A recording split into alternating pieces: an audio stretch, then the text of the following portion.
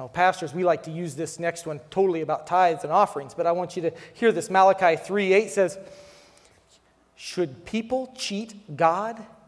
You have cheated me. But you ask, what do you mean? Come on, that's what we're all asking right now. When I read this, that's what I said. What do you mean, God? When did we ever cheat you? You've cheated me of the tithes and offering due to me. And listen to this. You are under a curse for your whole nation. For your whole nation has been cheating me. Some think about the offering. Some of us, we like to think about the plate that we just passed around, right? What does the Bible say about our lives? Our lives will be poured out as a drink offering. Our lives. When we take and we steal our lives from God, when we don't give 100%, when we don't give everything that's within us, what have we stolen? We've stolen from God. It's easy to think of it as a piece of candy. I can tell you my story.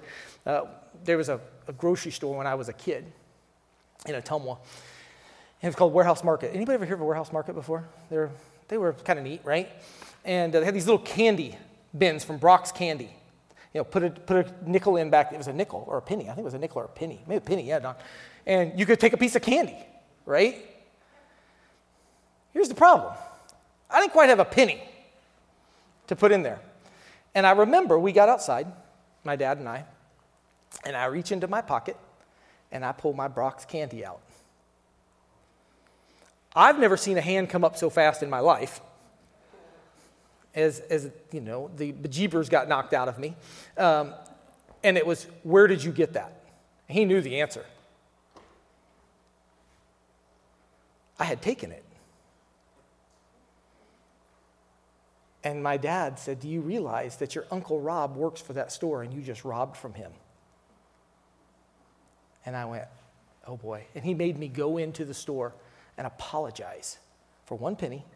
Nobody would have ever known, right? It was the honor system, but he knew that I had cheated and I had stolen in that moment. How many of us think about that? How could you steal because you are the offering? How could you steal yourself from God? Let me tell you what Jesus credits Satan with.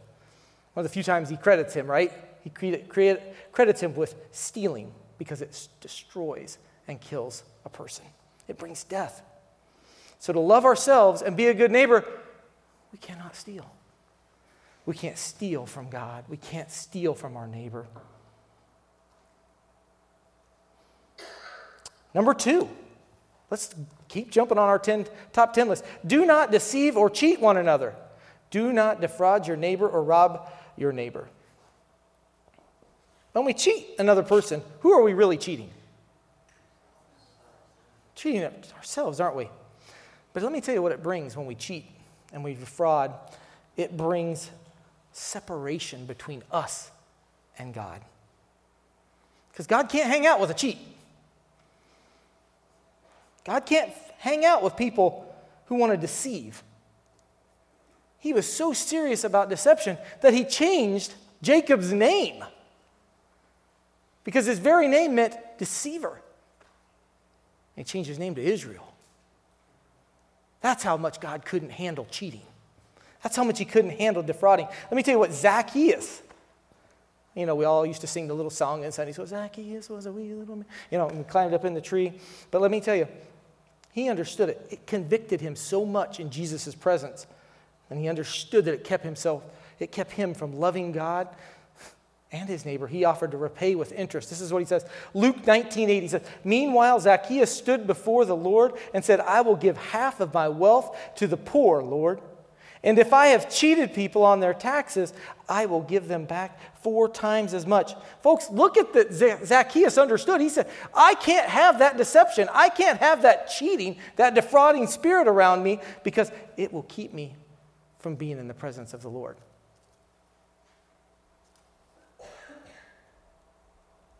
It wasn't about the people that he was defrauding. It was about him. It was totally and absolutely about him. Because he didn't want to be separated from God. Well, let's look at number 3. I told you we got to move fast today. We got to move fast. Do not bring shame on the name of your God by using it to swear falsely. Well, what does that mean? To bring shame on the name of your God. The commentary simply says it means to blaspheme God. Well, what does that mean? That means that as we know the power of God and experience Him, and then we deny Him. That's simple. That's layman's terms. To know the power of God and deny Him. Come on. We've all had that moment where we begin to deny Him. Peter had that moment as he stood around the fire. He knew the power of Jesus, and he stood at the fire, and look at the great conviction that brought upon his life. He stood around with a bunch of people while Jesus was being interrogated, and he said, I don't know Him. I never knew Him. Denied that power. When we deny or insult or dishonor God, how can we show our neighbors love? By pointing God to them. I'm going to get really personal for a minute. Share one of my stories where I got to be honest, guys, I screwed up. I live in a glass house. I try to tell people that. I try to show you, and I'll be vulnerable. I had the opportunity to share Christ with someone one time. But this person watching me very closely in my actions. And I got to be honest, my actions didn't honor God in that moment. Now, we can get into all of that, and I'll tell you the whole story here in a second. But it didn't honor God in His eyes or my eyes. And He told me in that moment, He stopped allowing me to be a good neighbor and showing Him God's love. So for me, it was some guys I worked with. Guy I worked with in particular, I was sharing Christ with him continually. And for some of you know, I used to run races, and at the end of these races, they used to like to hand you we won't get into all that, but they like to hand you a cup of beer. I'm not a drinker. But in a moment of stupidity, a moment of joy, a moment of whatever you want to call it at the end of this race, my wife got a picture of me downing the beer.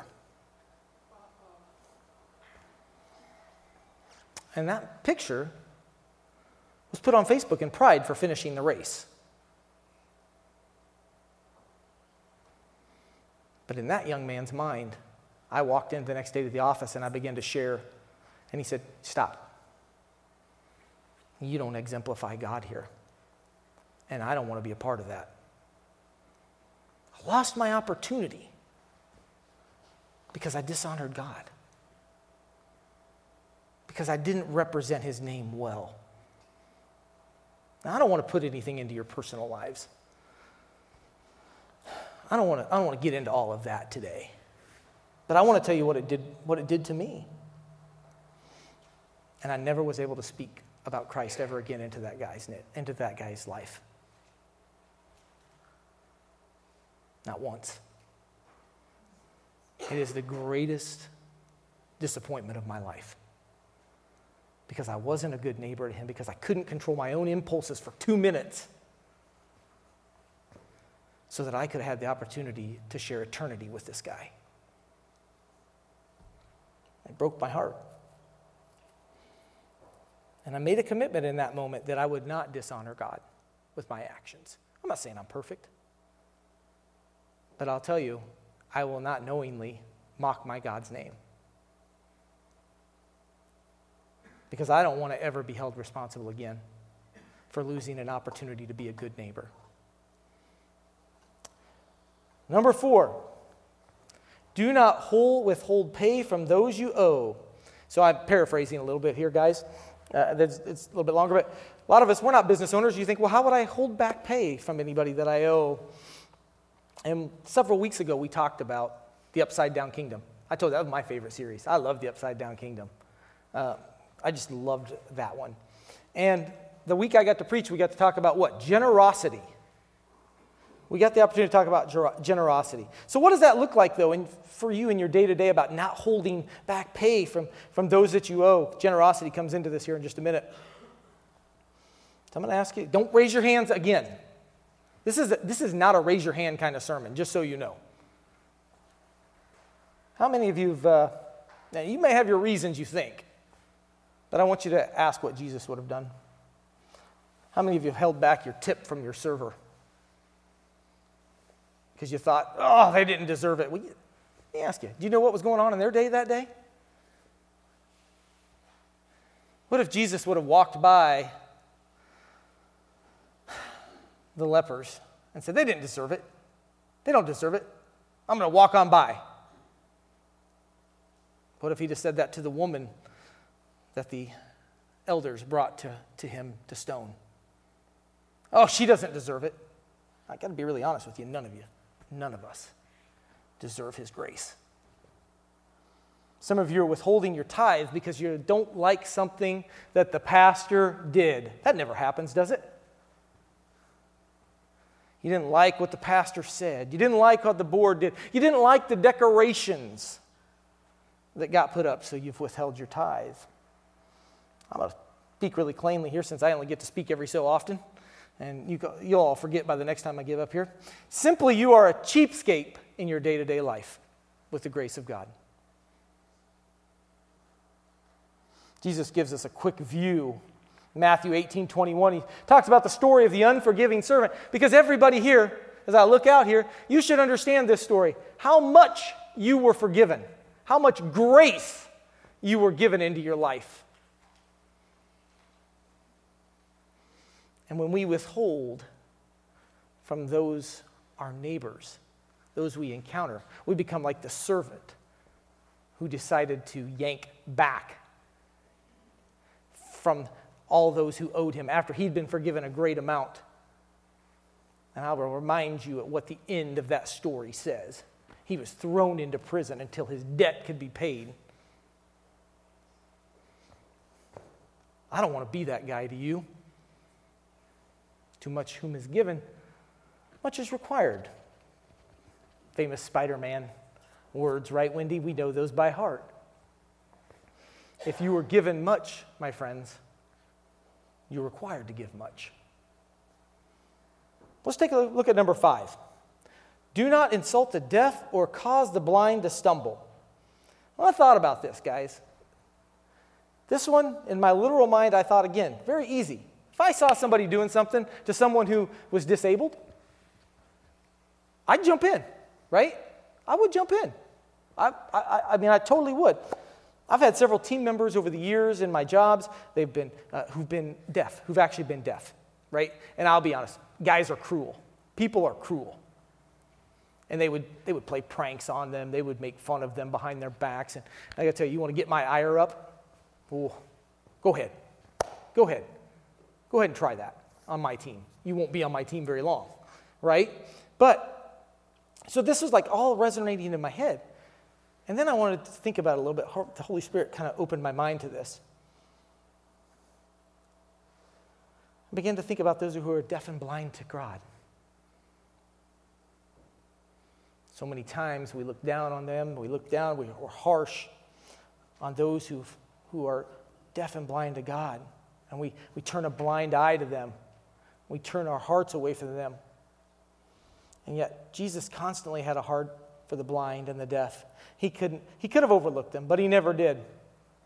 Matthew 18:6-7 says, "But if you cause one of these little ones who trusts in me to fall into sin, it would be better for you to have a large millstone tied around your neck and drowned in the depths of the sea. What sorrow awaits the world because it tempts people to sin. Temptations are inevitable. What sorrow awaits the person who does the tempting?"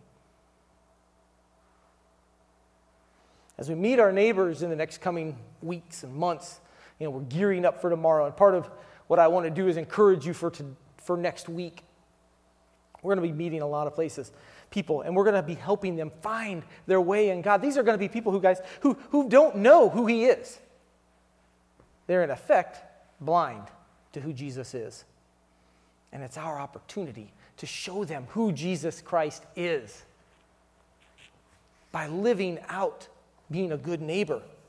Our job is to guide and lead them, not insult them and judge them. I don't know about you guys, but I was there at one point in my life. I was blind to Jesus. Number 6, this will be an interesting one for us. Do not give preferential treatment based on what you think about them. Simply, don't judge people on how they look. Right? That's pretty easy. Or where their pocketbook is at. That's an easy one. That's a really easy one, we think. It's really easy to get sucked into that one, actually. Oh, that person looks good. They're wearing the clothes I like. Oh, they like the car they're driving. Well, I want to be their friend. And we base all of our preferential treatment on that. See, God says, treat each person as God treated you, with grace. I got to imagine how God saw me beforehand. I was a pitiful wreck. Pitiful. Filthy. Dirty. And he could have preferred me for somebody a whole lot better. Maybe my wife, she's a lot better looking than I am. But he didn't. He gave me the same treatment that he gave his own son. Treated me just like them. Because God didn't see all my faults. He saw me for who I was created to be. He thought so much of me and of you that he gave his son for your life. No matter where you stood, Don, he loved you that much.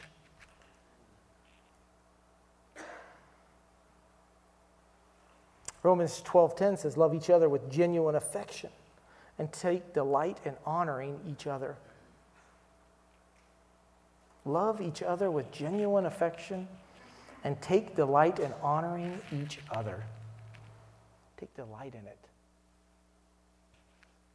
Get excited to honor one another, to be around each other. I simply wrote here in my notes, be a good neighbor. Now, this might hurt somebody's feelings. Number 7, don't be a gossip. Don't be a gossip. Now, this ties in with all the other 6 above this. Don't steal, don't tell lies, don't rob, don't judge, and so on. Gossiping really encompasses all of those, doesn't it? And it does all of those things to people when we participate in it.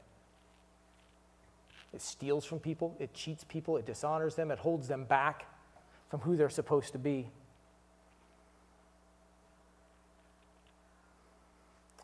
Some of you say, well, how am I to gossip? Oh man, churches, we're full of them. Some of us like to even use prayer as our opportunity to gossip. Well, let me tell you so you can pray about this person. That's painful. All gossiping does is make you feel good about yourself. That's it. Proverbs 6:16 through 19 says this. It says, there are 6 things the Lord hates. I like that. I mean, that is strong language, and I'm a strong language kind of guy. The Lord hates. And he says, no, 7 things he detests. Haughty eyes, a lying tongue, hands that kill the innocent, a heart that plots evil, feet that race to do wrong, a false witness who pours out lies, and a person who sows discord in a family.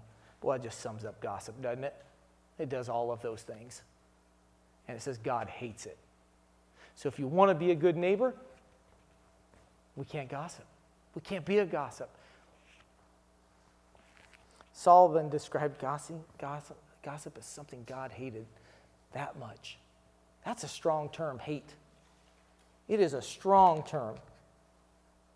The only things that should come from our mouth and our heart should be things that build up each other. Pastor reminded me of that this morning in Ephesians 4:29. That's our main job, is to edify and build each other. It says, don't use foul language or abusive language. Let everything you say be good and helpful so that your words will be an encouragement to those who hear them, not a gossip. If I hurt your feelings there, good. I'm not even sorry. Number 8. This is a fun one. This is great. Don't stand by, do something. Now, I'm paraphrasing once again. Christ followers are always meant to be people of action. We think we're pacifists. We're not supposed to be pacifists. We're supposed to be people of action. Everybody remember as a kid, I think they still make them now, they call it the Action Bible for kids. Wendy, they still make those, right? Yeah. the action Bible, because that's who we were meant to be, people of action. We were never meant to sit on the sidelines. Mark 10:45, Aaron really cemented this in my brain so much that I love it. It says, "For even the Son of Man came not to be served, but to serve others and to give his life as a ransom for many." He said Jesus came so far as to do something, not to sit on the sidelines. We were created to be action heroes, for those of you who need to know it, Kelton. You were created to be an action hero and not stand on the sideline. We even came with a direct mission from Jesus in Matthew 28, where he gives us, says, go out and make disciples. Not sit on the sidelines. Not get a good butt imprint out in the seats. Go out into the highways and the byways and make disciples. We're created to be action heroes. Because let me tell you this. It's a bold statement. I really was hesitant to put it out there. Because somebody said, well, I don't know. I mean, I don't know if I see anything. Well, let me tell you this. Our neighbors, this is the statement, our neighbors are being threatened with a life in hell without Christ. So guys, you got to get on the job and get into action. That's the biggest threat out there. That our brothers and sisters, our neighbors out here right now are being threatened with a life in hell. And yet we're content to sit on the sidelines. Leviticus tells us plainly, get out and do something. Number 9, we're getting close here. Don't nurse hatred in your heart. Now, we talked about that a couple weeks ago, about unforgivingness and generosity, and this really plays into it. So many of us walk around here, guys, we're wearing our offense like a scarlet letter that we're proud of. You know they hurt me. You know they hurt me. And we want to tell everybody about it, and we're proud of it. We're proud of our hurt because it's turned into hatred. And we get really proud of it. It makes us, guys, as neighbors, no fun to be around. And it doesn't exemplify Christ. It makes you, if you will, a bad neighbor. How much fun is it to be around somebody who's got a bunch of hate in their heart? Oh, man, I mean, I just can't wait to get to hang out with them, right? Jeepers. No way. Don't hold it in your heart. We're not supposed to hold it in our heart. But we're supposed to talk to one another with open hearts when we have offense. And we're supposed to do it with love. And we're supposed to truly love one another. See, a lot of times the mistake we make is we'll say, well, I'll go talk to them, but we don't do it out of love. We don't do it out of being a good neighbor. We do it to make ourselves feel better. We go beat up somebody else because it made me feel better. And that's not being a good neighbor. Ephesians has a little bit more to say about all of that. It says, be kind to each other, tenderhearted, forgiving one another, just as God, through Christ, has forgiven you.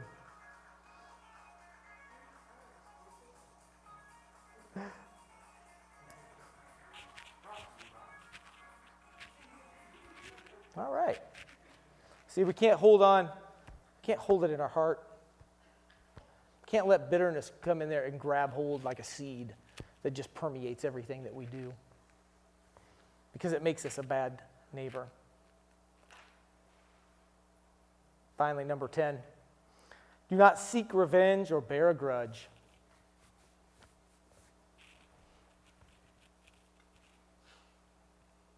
Did that speak to anybody today? How many of you have held on to some offense and bear that grudge against them? I've heard people say it all the time. They hurt me and I just can't get over it. And there's Leviticus saying, knock it off. I want you to remember this, that the Bible describes us at one point as enemies of God before we were saved. What if God had held that against us?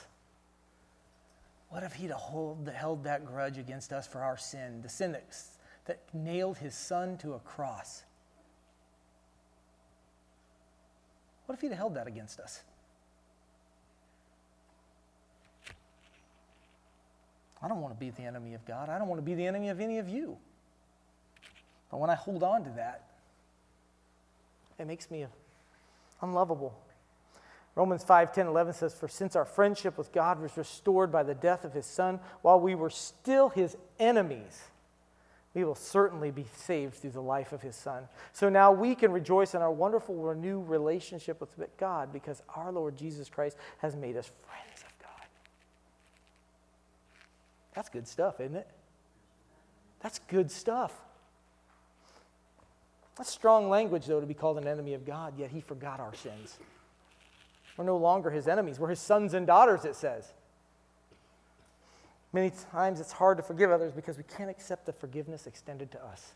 So when you walk into that room and you're holding on to that grudge, I want you to do me a favor. I want you to remember that one time you were an enemy of God and he forgave you.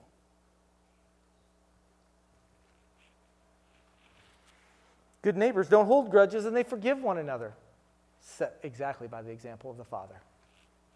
Kelton, if you want to come up here and play. Finally, how do we love our neighbors? I hope that what you've seen today, as we've talked about that, is that loving our neighbors is really about how we hold ourselves, how we love ourselves. If we don't steal, we can love ourselves because there's no guilt there, is there? We don't gossip, when we don't deceive, when we don't withhold, when we don't hold grudges. That's how we become, how we love ourselves. Those are God's direct commandments. That's how we can, and that's how we can love our neighbor. When we look at these charges to us from the law, we can see that it sets us up to receive and give God's love. When we live out these top 10 rules, guys, we can truly be receivers of God's love, and we can be givers of God's love. So, if you want to be a good neighbor, live by these words by the Apostle Paul out of 1 Corinthians 13:4-7. It says, "Love is patient. Love is kind. The love is not jealous or boastful or proud or rude. It does not demand its own way. It's not irritable, and it keeps no record of being wrong. It does not rejoice about injustice, but rejoices whenever the truth wins out. Love never gives up, never loses faith, is always hopeful, and endures through every circumstance." And that, my friends, is how we become good neighbors. We have the opportunity. I want you to hear me loud and clear here. I'm not going to give some big altar call today. I'm not. We have the opportunity coming up, guys, a once in a lifetime opportunity. Doyle said something to me yesterday. It resonated in my heart as we were cleaning up outside a little bit. And he said, "Kelly," he said, "we have, with some people, one chance. One chance to get it right. One chance to show these people that we can be good neighbors.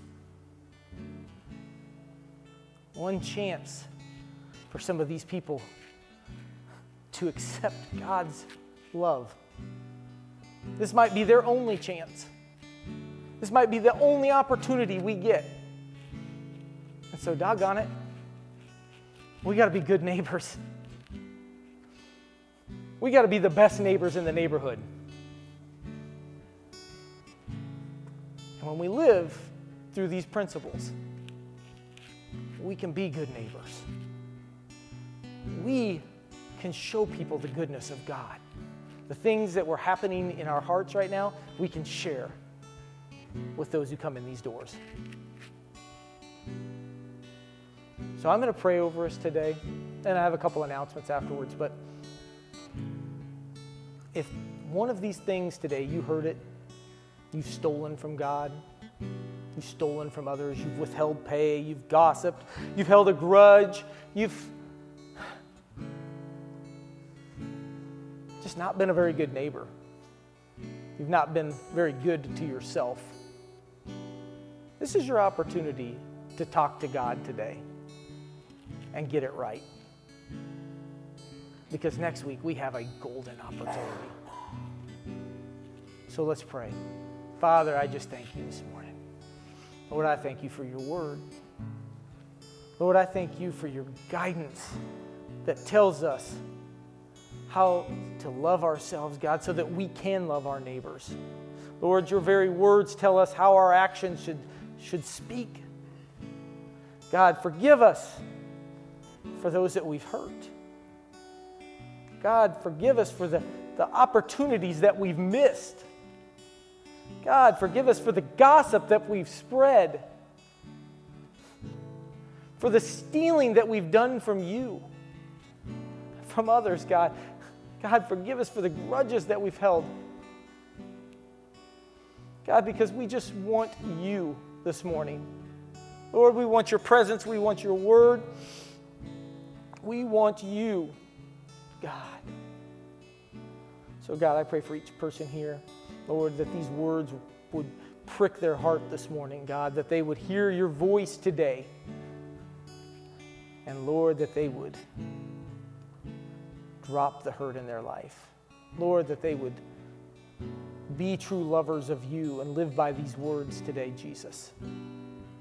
Lord, I thank you for your time that you've been in our house today. God, I thank you for your presence that's been so strong. Lord, I just pray that you would cause us to be good neighbors. God, in Jesus' name, amen.